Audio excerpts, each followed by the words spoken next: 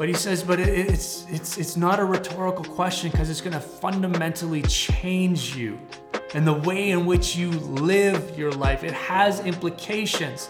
It's going to shift your priorities, your pursuits, and your passions. This moment in the Gospel of John, it gives us a glimpse into the work of salvation, the cure to our brokenness that carries implications. Do you want to be healed? This is not a trivial question for the lame man, but also not a trivial question for you and for me.